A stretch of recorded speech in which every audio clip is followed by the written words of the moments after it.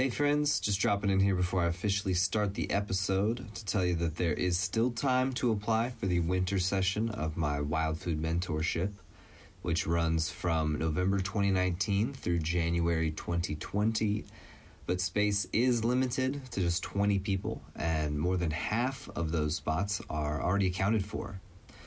There are still a few spots left that you can apply for by visiting thegoodliferevival.com/mentor.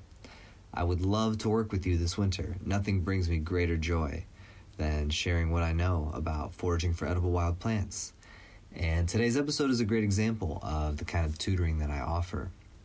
Again, that's thegoodliferevival.com/mentor, and be sure to get your application in before the deadline of October 31st, 2019.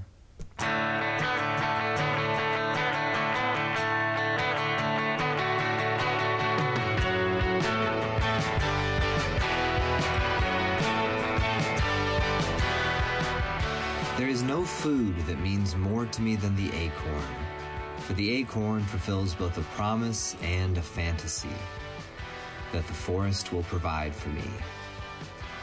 Sam Thayer, Nature's Garden.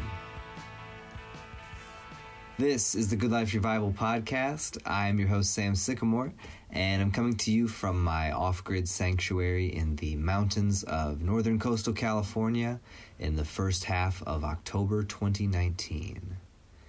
If it sounds like I'm recording from inside a metal box, well, I kind of am. I was sitting in the back of my rusty old truck this morning where it is much warmer than my cabin tucked back in the shade of the redwoods and the tan oaks, where it does not really catch any sunshine this time of year, as I'm learning. So it kind of stays pretty chilly in there all day long. In the weeks since the last episode of the podcast, I have been continuously hard at work trimming my cannabis crop, and I'm almost done at this point, but man, it has been a lot of work. I also had a birthday at the beginning of the month. Your boy is now 33 years young, and I gotta say, I feel like I'm in the best health I've ever been in. You know, I'm definitely in the best shape physically of my whole life, and just in general, I continue to feel like the coolest version of myself that I've ever been, you know, up to this point. And so, yeah, no complaints out of me about getting older. I just seem to enjoy each passing year more than the last. It's all a matter of perspective, I suppose. Anyway, wouldn't you know it, just as the cannabis Croptober is coming to an end, now, arguably, the most important harvest of the season is just beginning. I am speaking, of course, about acorns. In fact, I was just out yesterday east of San Jose here in California with my girlfriend and my dog, and we were out looking for acorns, and it was looking like we were too early. All the trees we were coming across were still just full of green acorns, nothing really on the ground. But we kept on hiking through the afternoon, and when you know it, eventually we hit the jackpot and scored probably about 40 pounds, maybe a little more, of some of the biggest and most beautiful acorns I think I've ever seen. And this is not unique to California, my friends. Acorns are now dropping all across the Northern Hemisphere. And somehow, tragically, the vast majority of humans are not going to go out and gather them for food to store away for the winter. What a crazy world we live in. I don't know how many other ways I can say it. Thankfully, you can go out and gather, process, and eat acorns. And I can teach you everything you need to know to get started. So that is the plan for this episode of the podcast. How and why to eat acorns. But before we dig in, I must offer my most sincere gratitude to listeners Carrie, Dave, and Grant, all of whom were kind enough to become subscribers on Patreon since the last episode of the podcast, over at patreon.com/goodliferevival. If you're not familiar, Patreon is a crowdfunding platform like Kickstarter or GoFundMe, but it's specifically designed for serial creators like me, who are making new stuff on a regular basis. And it is my sole source of income from this podcast.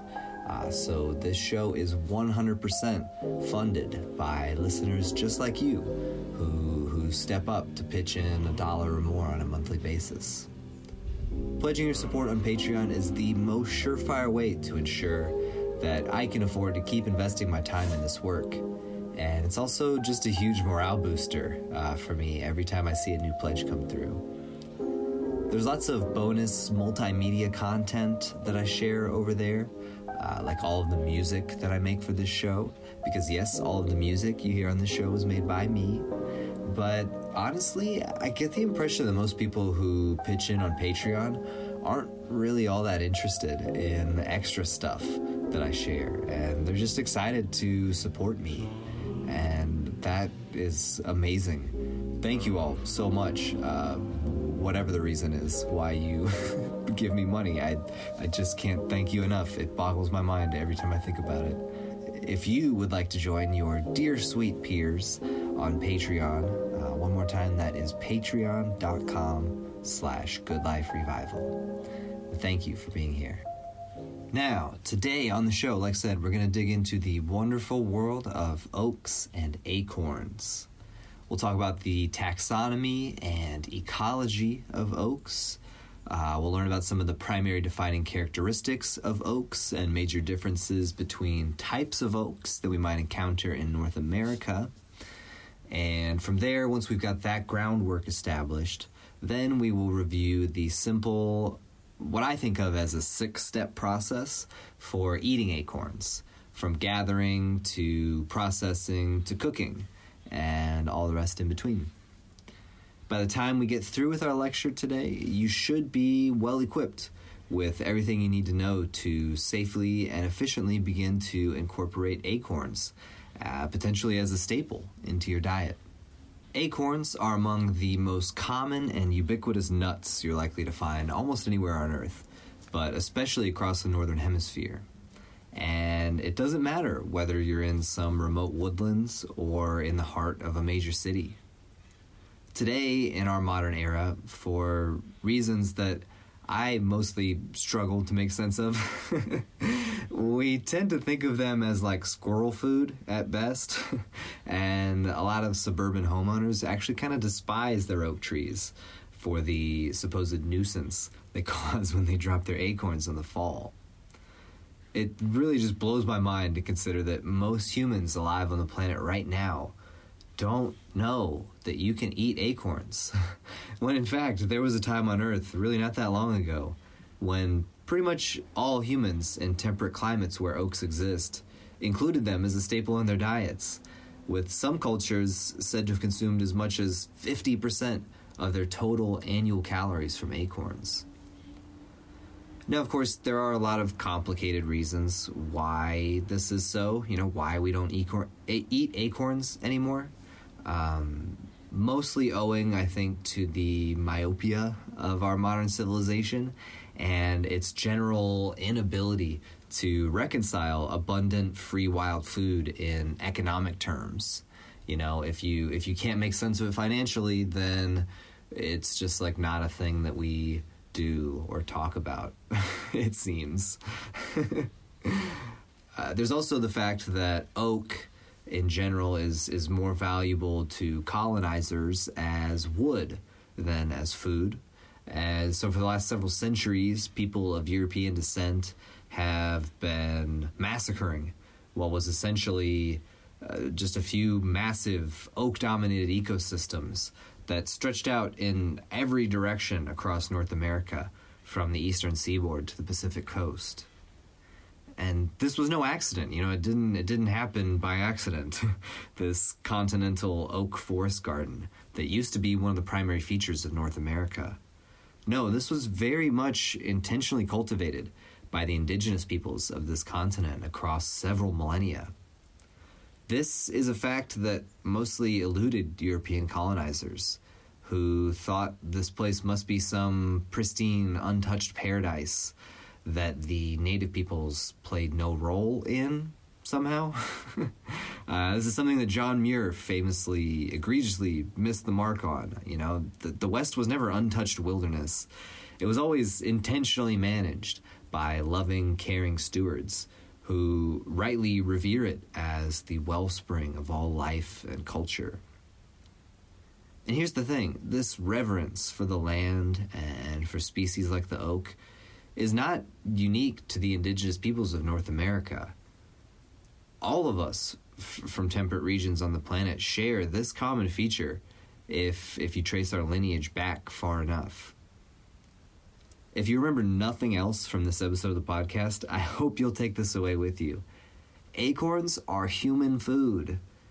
Oaks want us to eat their nuts, which is partly why they drop so many. They expect us to eat them. Why would we not take them up on a lifetime of free meals? If we lived in anything approaching a sane, rational culture, acorns would be a fixture of our daily diet, as ubiquitous as white bread. Standing in stark contrast to all conventional alternatives, acorns are more nutritious, more abundant, and require significantly less work and arguably no environmental degradation to obtain a yield, at least on like a personal or community scale. And you know, if you've ever tried to grow your own grains, I wouldn't recommend it. But yeah, try to grow a year's supply of wheat for yourself, and you will be that much more grateful for how little work is required to eat acorns by comparison. As Sam Thayer states so simply in his book Nature's Garden, quote, "The world looks different when you eat acorns." End quote.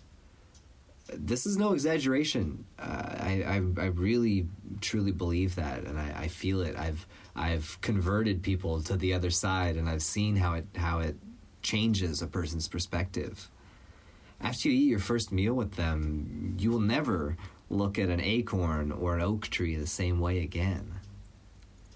When properly dried and stored, acorns can remain shelf-stable for up to a decade, possibly longer. I can't stress it enough. This is one of very few wild crops that can be pretty easily incorporated into your daily diet as a primary source of high-quality calories and nutrients year-round. Aside from everything I've just mentioned, acorns, eating them, the whole process, really, I just think it's a lot of fun.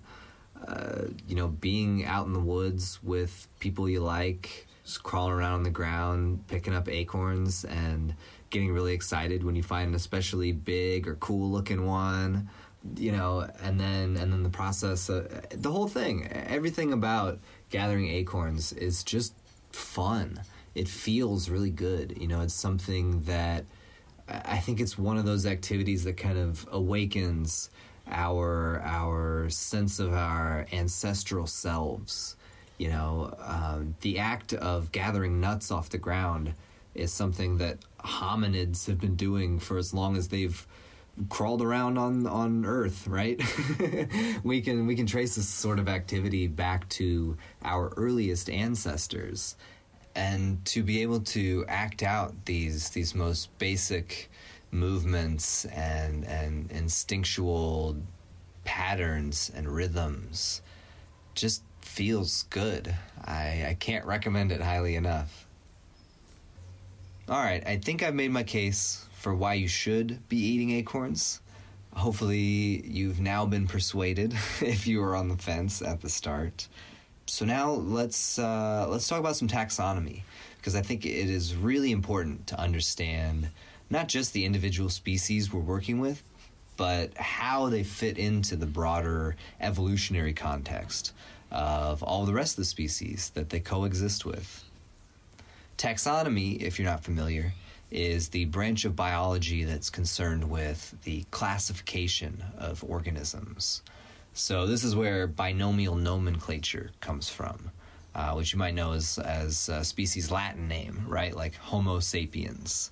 Homo, in this case, is the genus, and sapiens is the species. When we talk about taxonomy, for plants anyway, the most important ranks to know are the top 3 in the hierarchy, which from least specific to most specific goes family, then genus, and then species. If you can get to know the common traits that define the major plant families of the world, you can dramatically speed up the identification process of any individual species you come across. And that's a really big part of what I teach through my wild food mentorship program.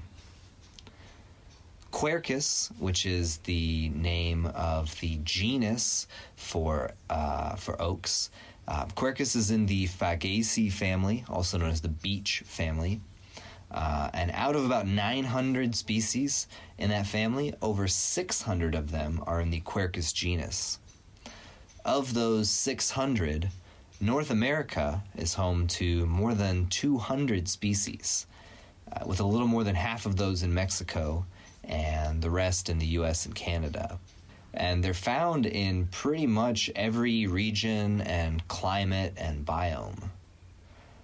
There are also oak species that do not belong to the Quercus genus, but they are pretty much all found outside of North America, with the single exception of the tan oak, which surrounds me here in the mountains of Santa Cruz County. Its Latin name is Gnatholithocarpus densiflorus. Yeah, like I said, this is the species that I have all around me in the understory below the redwoods.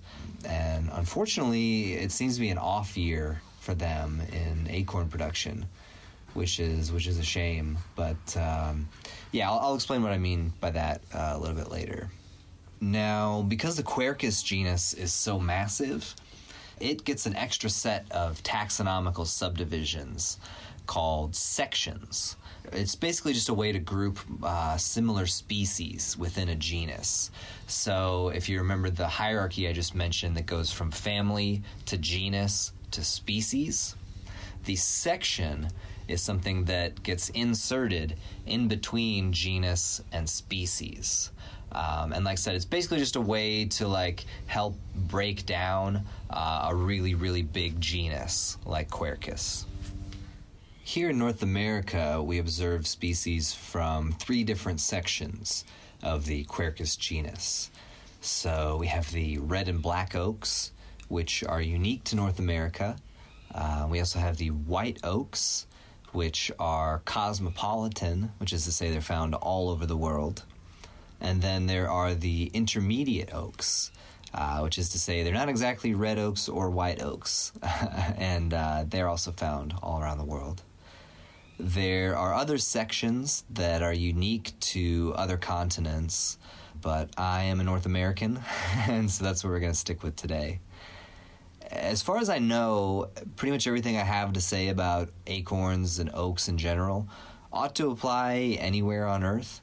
But of course you're going to find local variation everywhere you go. One thing I think is pretty interesting about oaks is that they love to hybridize between species, generally only between species within their own section. And white oaks, I'm told, tend to hybridize the most. This at least partly explains why there's so much diversity in this genus. And also why it can be tough sometimes to get a definite 100% conclusive ID on any given specimen. In the realm of evolutionary biology, we would say that oaks have an especially high rate of gene flow between species, which is exactly what it sounds like. One key trait that separates the Lobati, which is the red oak section, from the Quercus, or white oak section, of the Quercus genus, is that red oak acorns take 2 years to mature, while white oak acorns mature in a single growing season. Now, don't get it twisted, both of these sections produce annual crops, so they will drop acorns every year, but red oaks always have a first and a second year crop in development hanging from the tree in the spring and summer. Check them out if you don't believe me on this. I was totally unaware of this until I went looking for it. But on red oaks at any given time, especially in the spring and summer, when they're especially conspicuous, you can look up in the tree and you'll see this year's acorns, the acorns that are going to drop in the fall. And right next to them, there'll be these teeny tiny little guys. They're actually called acornlets, little acorns that are just beginning to develop at the same time and won't mature until next year. Because the red oak acorns take longer to mature, they also last longer once they fall to the ground. One quirk about white oak acorns is that they'll usually germinate and then wither and die not long after they drop in the fall. So the window to gather them is much smaller than the red oaks. The red oaks don't germinate until the spring after they fall. And so in some places where you're not buried in snow, like here in California, it's sometimes possible to gather viable nuts all through the winter months, as long as other critters don't get to them first. Over the course of millions of years, through what you would call an evolutionary arms race, oaks have developed a really fascinating ecological strategy for maximizing their reproductive success rate, despite the sheer number of species that consume their nuts. So here's how it works. Defying any predictable patterns, in some seasons, entire populations of oaks will seem to synchronize to produce no acorns at all. This is actually a function of the fact that oak flowers are timed to bloom, specifically at a moment in the season when they could potentially be killed off by cold weather. Now, this sounds counterproductive. Why would a tree want to bloom too early when its flowers are going to get killed? But the reason why this is so is that it effectively serves to starve many of the nut-gathering species who rely on acorns as a staple food, which severely cuts back their populations. Those same oaks will often follow that barren season with what we call a mast year, in which they produce an overabundance of acorns. And because there are now fewer nut eaters on the scene since they got starved out last year, those seeds that they produce this year in extreme abundance will have a much better chance of germinating. This is how the oak serves to bring balance to the woodlands. Aside from these ecological differences between the red oak section and the white oak section, oaks also display a massive range of physical traits, which makes sense when you remember, like I said, that they're found in so many different climates. Generally speaking, and this is very general, red oak leaves tend to have pointed lobes that terminate in a bristle, whereas white oaks usually have blunted, rounded lobes with no bristles. Of course, many species have leaves with no lobes at all, like the tan oaks out here, so this feature is not always helpful. Here in Northern California, we have, like I said, the tan oaks, which I've been talking about a little bit, and which I'm told are arguably the best tasting of all the acorns in North America, though I do not have enough first-hand experience to make that judgment call. But I can say they are some of the biggest acorns I've ever come across. Unfortunately, that potent combo of land misuse coupled with climate disruption means the tan oak is currently in severe decline. It sort of requires a healthy redwood ecosystem, and it thrives in the understory beneath the redwoods. And as the redwoods go, so goes the tan oaks. They're also especially susceptible to this really tragic disease called sudden oak death, which, again, is pretty much exactly what it sounds like. In addition to the tan oak, out here we also have the coast live oak, which really seems to thrive in the dry Mediterranean chaparral systems we have out here. There's also the California black oaks and the blue oaks, which are some of the more drought-tolerant oak species on the planet.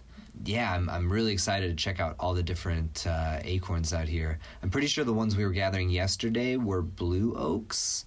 They may have been black oaks. I'm still learning my oaks out here in California, but I'm hoping to gather a decent amount of all of the different species out here so I can compare and contrast. Do some taste testing.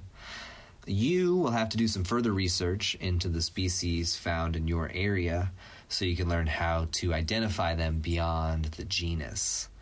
Thankfully, there really isn't anything else on Earth that I'm aware of that looks anything like an acorn. So if you know what an acorn looks like, you don't really have to worry whether you've got a coast live oak or an inland live oak or a blue oak or a black oak or a tan oak. If it looks like an acorn, you can eat it.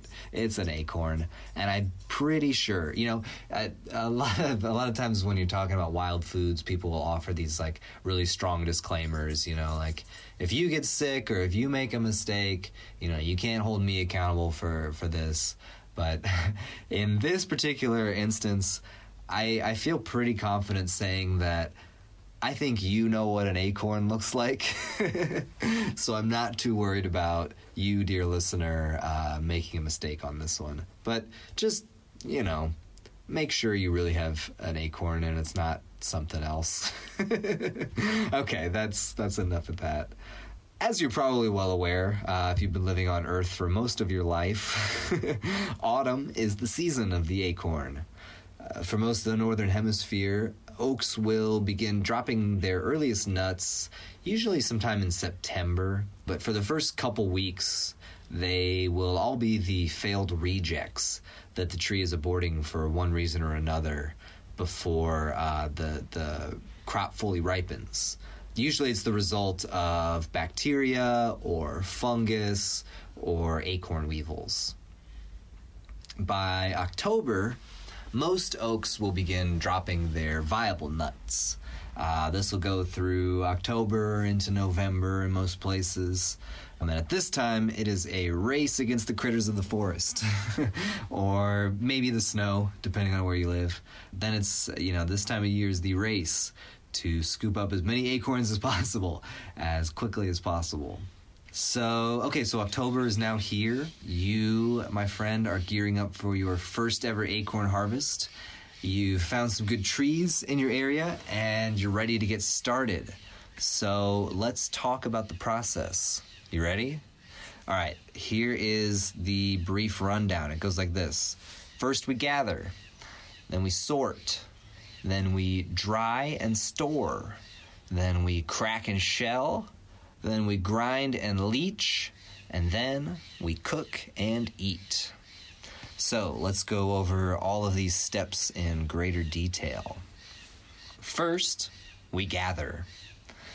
Now, there are two general approaches to gathering acorns. They both have their own pros and cons, so I would encourage you to experiment with both and see which one you prefer. In the first instance, you would go out into the woods with the goal of gathering as many acorns as possible, as fast as possible, and plan to sort them at a later date. In this case, there's some tools that exist that you might consider trying out. There's a company called Garden Weasel that makes this rolling nut gathering tool. Shout out to Garden Weasel. They're not like sponsoring me or anything, but I've used one of these before. They're pretty sweet. It's not necessary by any means, but it might be a good option for someone who doesn't necessarily have the luxury of spending many days out in the woods. If you just need to get out, pick them up as quick as you can, get back home, and keep living your life, you might look into something like the Garden Weasel. It also has its limitations, but yeah, you'll see. The downside to this approach, trying to gather as many as you can and not worrying about sorting them in the field, is you never really know how many of those acorns you're picking up are actually going to be good, which means you could end up hauling out a whole lot of nuts that you're just going to end up discarding later. I've heard of accounts of as little as 20% viability out of a season's acorn crop. So you could end up wasting a lot of time and energy hauling around unusable nuts if your goal is just to get as many as possible. After speaking with a lot of folks who make acorns a staple in their diet, it seems to me that a lot of the seasoned vets out there prefer to do most of their sorting out in the field while they're gathering. This means that you will be bending over, squatting, and crawling around with hands and knees across the forest floor and scoping out each nut individually. Maybe this sounds tedious, but once you develop an eye for the main traits that distinguish a bad acorn from a good one, I think you'll find that this latter approach significantly cuts down on the overall amount of time required in gathering and sorting. I don't know, there's something just about the experience of just crawling around and picking up each acorn one at a time, feeling it with your fingers, looking it over real quickly, and tossing it in your basket. Yeah, like I said, it just feels good. It's an enjoyable thing to do. I would highly recommend meandering, taking your time. You know, a lot of people will talk about maximizing efficiency. I'm not one of those people. I'm about maximizing pleasure in this instance. So yeah, take your sweet time. Enjoy it. According to Sam Thayer, 5 gallons of acorns produces roughly 12 to 18 pounds of dried, shelled nut meat, which is enough for one person to subsist on entirely for about 8 days. Meaning, if you had a 5-gallon bucket of acorns, you could eat 2,000 calories worth of them for the next 8 days. If you intended to consume a 400-calorie serving of acorns per meal, those 5 gallons would yield 40 such meals. Thus, in order to eat acorns on a daily basis for a year, you would want to gather about 40 to 50 gallons for yourself after sorting them. If you're not planning to use them right away, you will want to keep acorns from different species separate, mostly because drying times are going to vary. If you're going to use them fresh, this is less of a concern, but I wouldn't necessarily recommend using them fresh. They're kind of a pain in the ass to sort, they're kind of a pain in the ass to shell if they're not dried. But yeah, experiment with it. Don't be afraid to play around. Now let's talk about sorting. So whether you choose to sort in the field as you're gathering or back at home after you've already done your gathering, there's a few things to look out for to clue you in to the fact that a nut might be no good. When in doubt, you can always just crack the shell open and see what's inside. I would highly recommend that you do this, especially the first few times that you go out. You pick one up, it kind of looks funny, you're not sure if it's going to be good. Just crack that bad boy open, see what it looks like on the inside. The more you do that, the better you'll get a sense for like what sort of damage or discoloration means the nut is no good versus what is, just a superficial damage that might still have a good nut inside. The first thing you're going to look for is the presence of the cap. If the cap is still attached to the acorn and doesn't easily slip off, like without any kind of a pressure applied to it, this is a sign that the acorn was likely aborted or got knocked out like by the wind or by a critter before it matured fully. But when a nut is defective, the tree will always prefer to shed it rather than investing any more energy into it. And so it might opt to just drop it, cap and all, to the ground. So yeah, if you see a cap that's still attached to the nut, just skip it. The next most conspicuous defect will be the presence of an exit hole made by a weevil.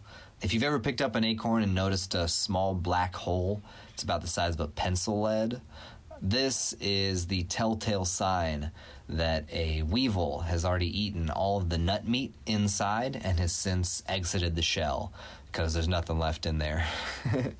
So yeah, we see the weevil hole, no good, toss it aside. After that, the main area of concern is the disc. This is the circle at the top of the acorn where the cap used to connect to the shell.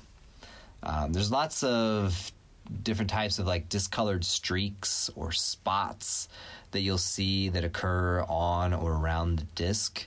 that might indicate bacterial or a fungal infection. Or you might notice the disc is like separated from the shell, or it's bulging out, or it's sunken in.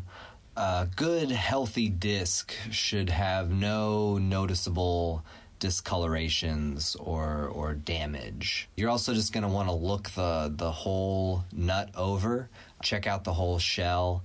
You'll sometimes see dark streaks or lines or cracks running through the shell. All of these can be indicators that the nut might be no good.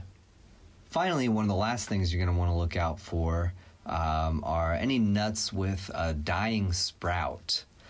This is something that you'll see more commonly with white oaks when they start to germinate after they drop in the fall. If you see a healthy sprout, that indicates that the acorn is still alive and the nut is likely still viable inside.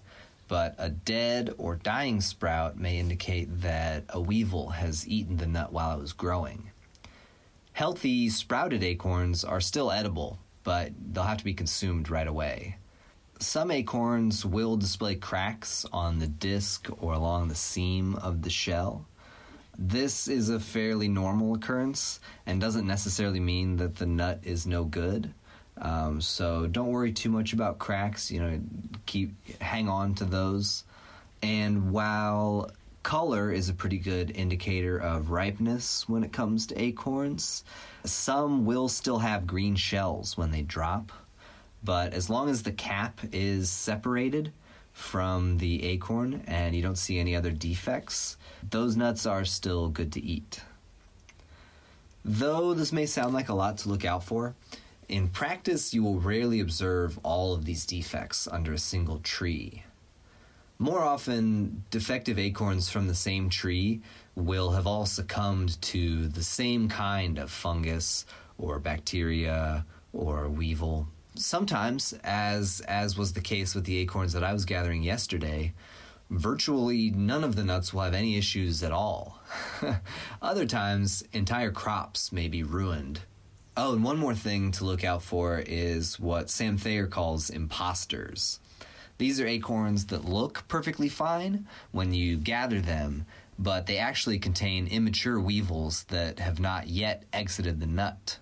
After you let them sit for a few days, though, you'll soon begin to notice these telltale black holes like I mentioned. But since you've already brought them home, they will be accompanied by actual white grubs next to your acorns. If you suspect that your crop might be full of imposters, you can shell a handful of them and find out. Then you're probably going to want to eat them immediately before the weevils can do all of their work. And if you're thinking, well, gosh, doesn't that mean I'd be eating acorns that have weevils in them? The answer is, yeah. Actually, acorn weevils themselves are perfectly edible. And as you might expect, I'm told they taste remarkably like acorns. Some people really like frying them up.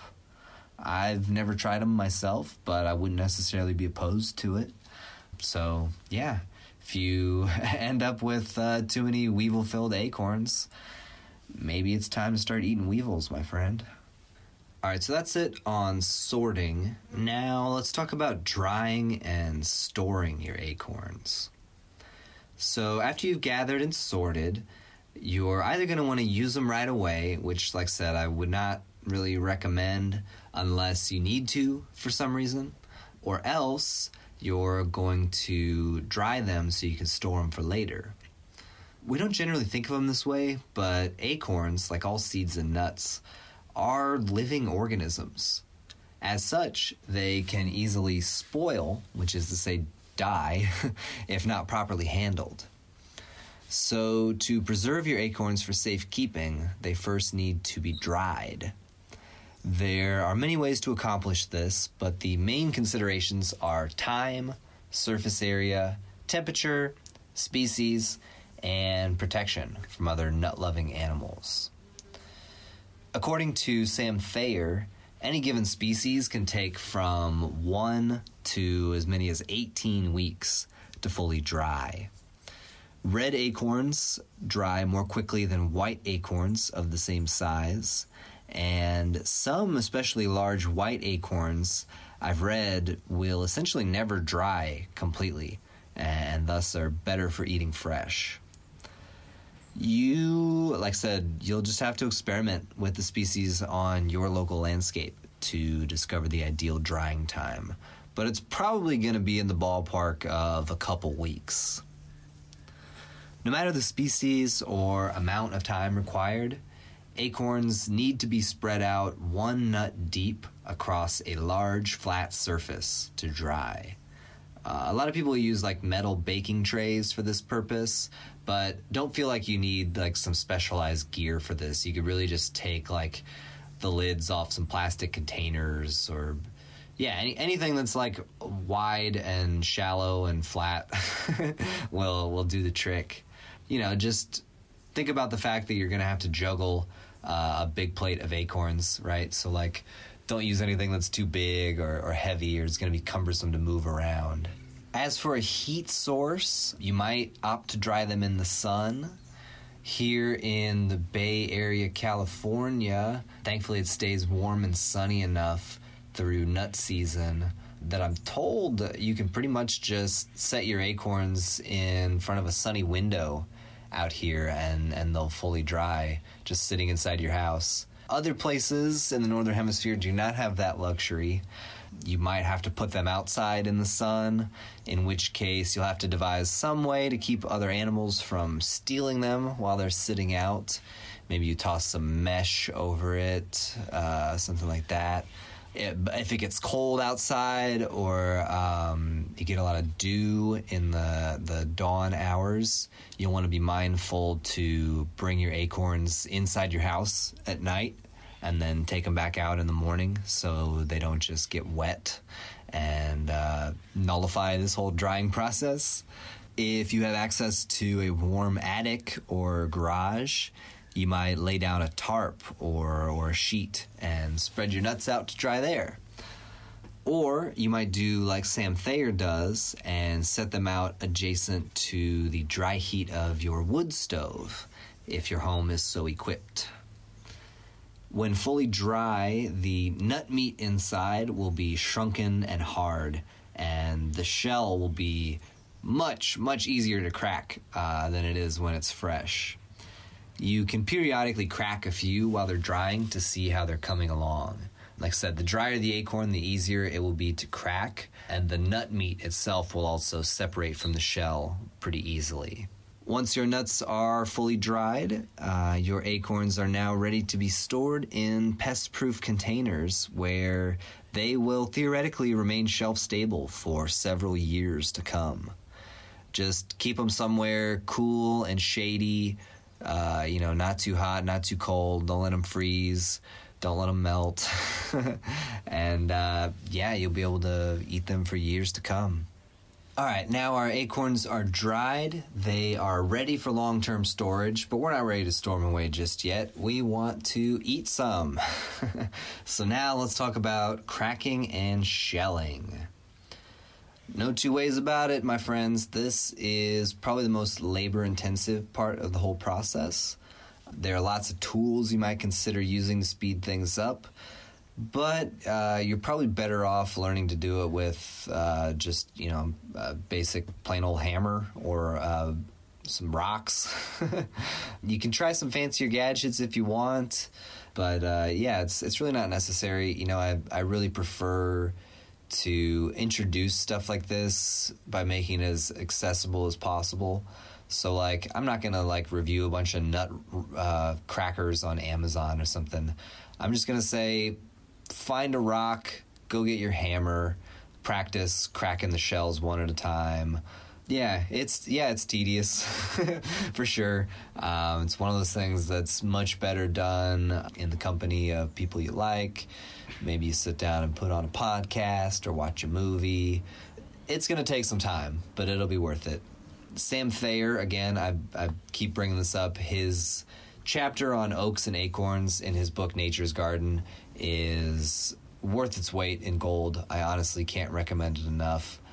Most of what I know about oaks and acorns can be traced back to Sam Thayer. But anyway, Sam Thayer describes a method that he calls the towel method, which basically involves laying your acorns on a towel on top of a hard floor, and then you take a big flat heavy piece of wood that he calls a stomper, and you just kind of smash them all in big chunks across your towel there. I haven't tried this yet, but I will probably do that this year and see if I can get it to work right. I imagine it's going to take some playing around with, but it sounds much more efficient than doing it one at a time. It also doesn't require any sort of like specialized gear. So you're cracking your acorns, you're separating the shells from the nut meat. Easiest way to do that is just with your fingers. People have devised fancy ways of separating them. I just use my fingers. That works fine for me. Along the way, as you're cracking, you're almost certainly going to find insect damage or other kinds of defects on some of your nut meat. And depending on how much of the nut is affected, you might just opt to cut around the damage and salvage the rest rather than tossing out the whole thing. You know, if you just see like a black spot in the corner of the nut meat, you could just cut it off and then the rest is still good to go. Finally, you might want to remove the testa from the shelled nut meat. The testa is the thin, papery membrane that surrounds the cotyledon of the acorn, kind of like a peanut. It's not necessary to remove, but it's often especially high in tannins, and so it might be worth your while to get rid of it before you process any further. The testa of some species will readily slip off, but for others you can immerse the nut meat in water or dampen them with a spray bottle and then let them dry real quickly, and the testa will come off a lot more easily that way. Once they're separated, then you can winnow the testa away from the nut meat. All right, so we've cracked and shelled our acorns. Now it's time to grind and leach them. So for this step, I just want to note that I'm going to be teaching a cold leaching method. There are lots and lots of different ways to leach tannins out of the acorns to make them edible to humans. I think the cold leaching method is one of the simplest ways to make it happen, and so I think it's probably the best way to learn. But just know that there's lots of other ways to do this. Some involving hot water, which goes a lot more quickly, but you will need to adjust some things along the way. So we've got our bowl full of freshly shelled nut meat. Now it's time to grind it. How you choose to grind it is up to you. Maybe you go old school with a mortar and pestle. Maybe use a blender, a food processor. Maybe you just go with a big rock. In any case, the goal is to get your nut meat ground up as fine as possible. And the more uniformly fine, the better. The finer it is, the more readily the tannins will leach out. I've heard that a corn mill is really good for this process. You're probably familiar with the basic mechanics. It just has like a hopper up top. You spin, it's like a hand crank that you turn, and it spits out the ground up meat at the bottom. I think I'm probably going to end up investing in one of those this season because I anticipate having a large supply of acorns. So yeah, if I end up getting one of those, I will report back with how it worked for me. Any case, once you've got your nuts ground up, then it's time to leach. So leaching is the process of removing the tannins from the acorns, which are the primary barrier that keeps us from just picking acorns up off the ground and eating them. Now, don't let anyone convince you that this species or that species produces a nut that's so sweet it doesn't even need to be leached. There is no such thing. I promise. If you've ever nibbled on a raw acorn, maybe you noticed a pleasant sweetness that was followed by a bitter, astringent flavor that causes your mouth to pucker. those are the tannins. If you're able to consume a large enough quantity, which would be physically difficult because your body tells you not to do it, your unleached acorns could cause severe damage to your digestive system. So don't eat unleached acorns. And you'll also hear some people say like, oh, that species is no good because their acorns are really, really high in tannins, so they're too bitter to eat. That's nonsense too. Maybe they'll need to be leached more times or for a longer period of time, but all acorns need to be leached, and all acorns can successfully be leached to render them edible. Thankfully, this is very easy to do because tannins are water soluble, which means in order to get them out of your nut meat, you basically just need to rinse it with water a bunch of times. And that is why there's so many different ways to do this, right? How you choose to rinse your nut meat mostly comes down to whatever specific method you're taught. So like I said, I'm going to teach you the cold leaching method that I like to use. It's very passive, doesn't really require any energy, and it's pretty obvious when your nut meat is ready to eat. So to cold leach your ground up nut meat, all you're going to do is take a big mason jar and fill it up with equal parts ground up nut meat and water. Then seal it with the lid, shake it up vigorously, and then stick it in your fridge and allow it to settle. After a few hours, all of the flour will fall to the bottom while the tannin-rich water will rise to the top. So then you pour this water off, you refill it with fresh water, then shake it up and stick it back in the fridge and do the whole thing over. You'll keep doing this for a period of probably a few days. Like I said, tannin content can vary pretty widely between species. So this is something that's going to be specific to whatever kinds of acorns that you are working with. After you do this a few times over a few days, eventually all of the tannins will have been removed from your nut meat. Sometimes this means the water will be clear when you're done. This doesn't always happen due to many different factors. Your water won't necessarily be clear, but it's easy enough to give it a little taste test, the nut meat, I mean. And if it still tastes too bitter, then that's a good sign that you still need to leach it some more. Fully leached acorn nut meat will not be bitter. It will taste awesome. So really don't skimp on this part. Besides the fact that tannins just taste really bad, like I said, they can make you sick if you consume too high a dose of them. So yeah, really make sure you leach your acorns thoroughly. When in doubt, do it more than you need to, or more than you think you need to anyway. When you feel confident that all the tannins have finally been removed, what you will be left with is a soggy, quicksand-like substance, which is your wet acorn flour. You can pour this into a cloth strainer to get the rest of the water to percolate out. And when it stops dripping, then you can kind of wring out the cloth with the acorn meal inside to remove most of the water. The final result here will be a clay-like dough ball. This is the point where it is now fully edible, ready to consume. I wouldn't recommend necessarily eating it raw. You're going to be much happier if you cook it in something. But yeah, at this point, you can cook with it right away. Or you can toss it in the fridge where it'll keep for a few days. Or you can stick it in your freezer where it will keep indefinitely. Some people will fully dry their acorn meal into a bona fide flour, but I don't think it's really necessary. And even when fully dry, acorn flour still needs to be stored in the fridge. Otherwise, the fatty acids will go rancid pretty quickly at room temperature. Like I said, I prefer cold leaching because it's pretty passive and doesn't really require any energy. But you might also consider hot leaching. One of the main benefits of the hot leaching method is that you will have an edible flour in a matter of hours rather than days.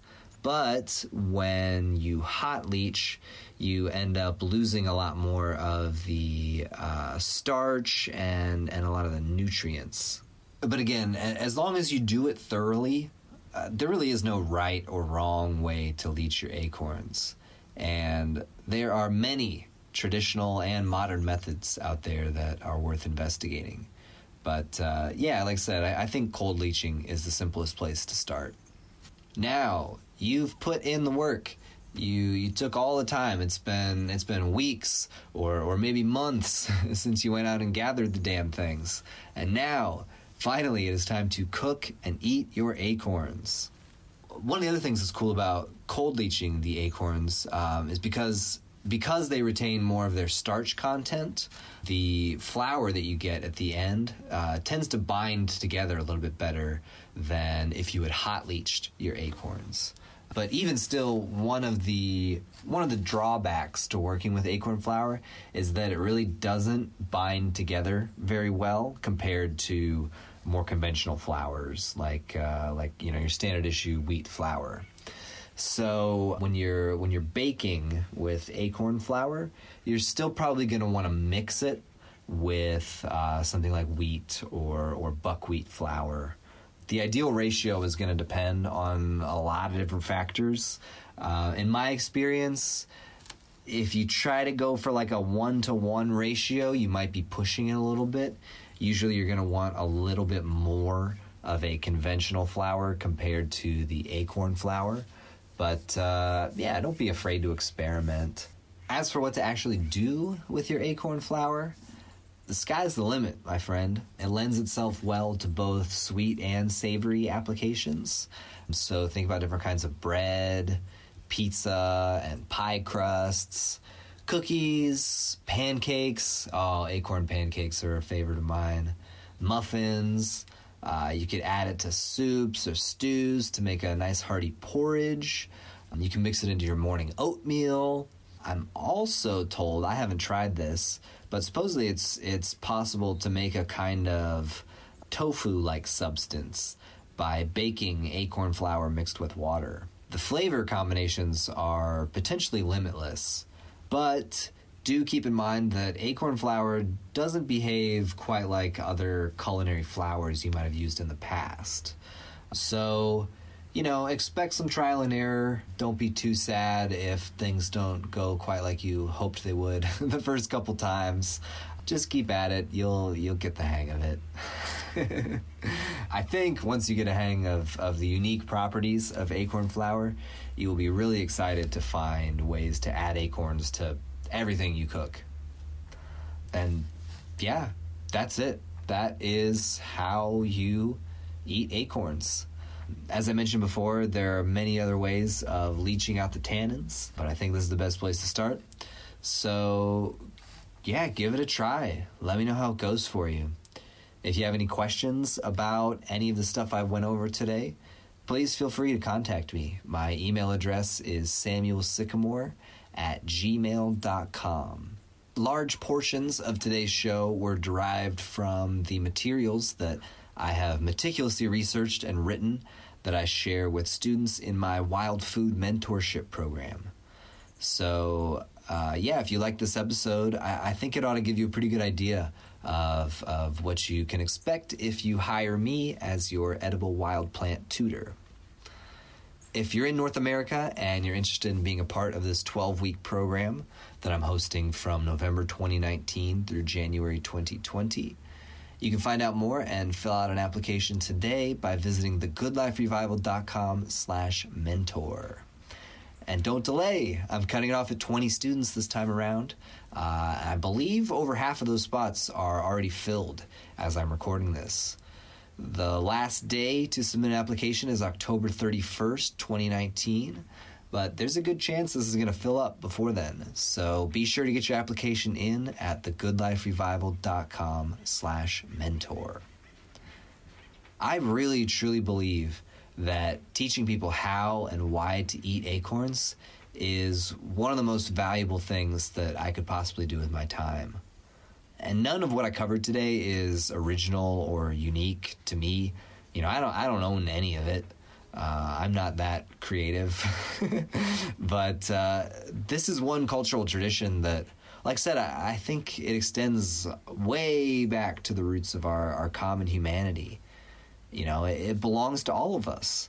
And I firmly believe that by reclaiming this ancestral food, we can all make our own lives, and by extension, the world itself, just a little better.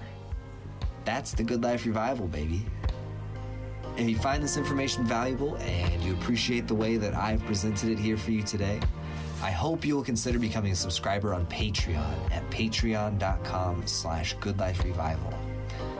I don't love that I have to ask for money in exchange for this work, but it doesn't do me much good to try to argue with reality, right? So I present it to you here for free, forever. It is my gift to you, and you owe me nothing in return. But if you feel inclined to offer a gift in kind, I hope you'll consider pitching in financially, either on a monthly basis through Patreon, or else as a one-time contribution by visiting paypal.me/goodliferevival. And you could think of that as my hat that I'm passing around through the crowd, right? As the lecture is coming to a close here. If you don't have any money, but you want to do me a solid, you could take a moment right now to leave a review and rating of the show through whatever podcast app you're listening to this on. I've seen a few really sweet ones come in the last few weeks, so thanks so much to all of you all who take the time to do that. That old social proof really does help. That's it for this one. Until next time, this is your friend Sam Sycamore reminding you that a world of lovingly cultivated forest gardens is waiting right outside your door. Are you ready to step out? The Good Life Revival podcast is made possible by listeners like you. You can pledge your support for the show at patreon.com/goodliferevival or offer a one-time financial contribution at paypal.me/goodliferevival. For more stories, perspectives, and knowledge encountered on the path back to nature, visit thegoodliferevival.com. And thank you for being here.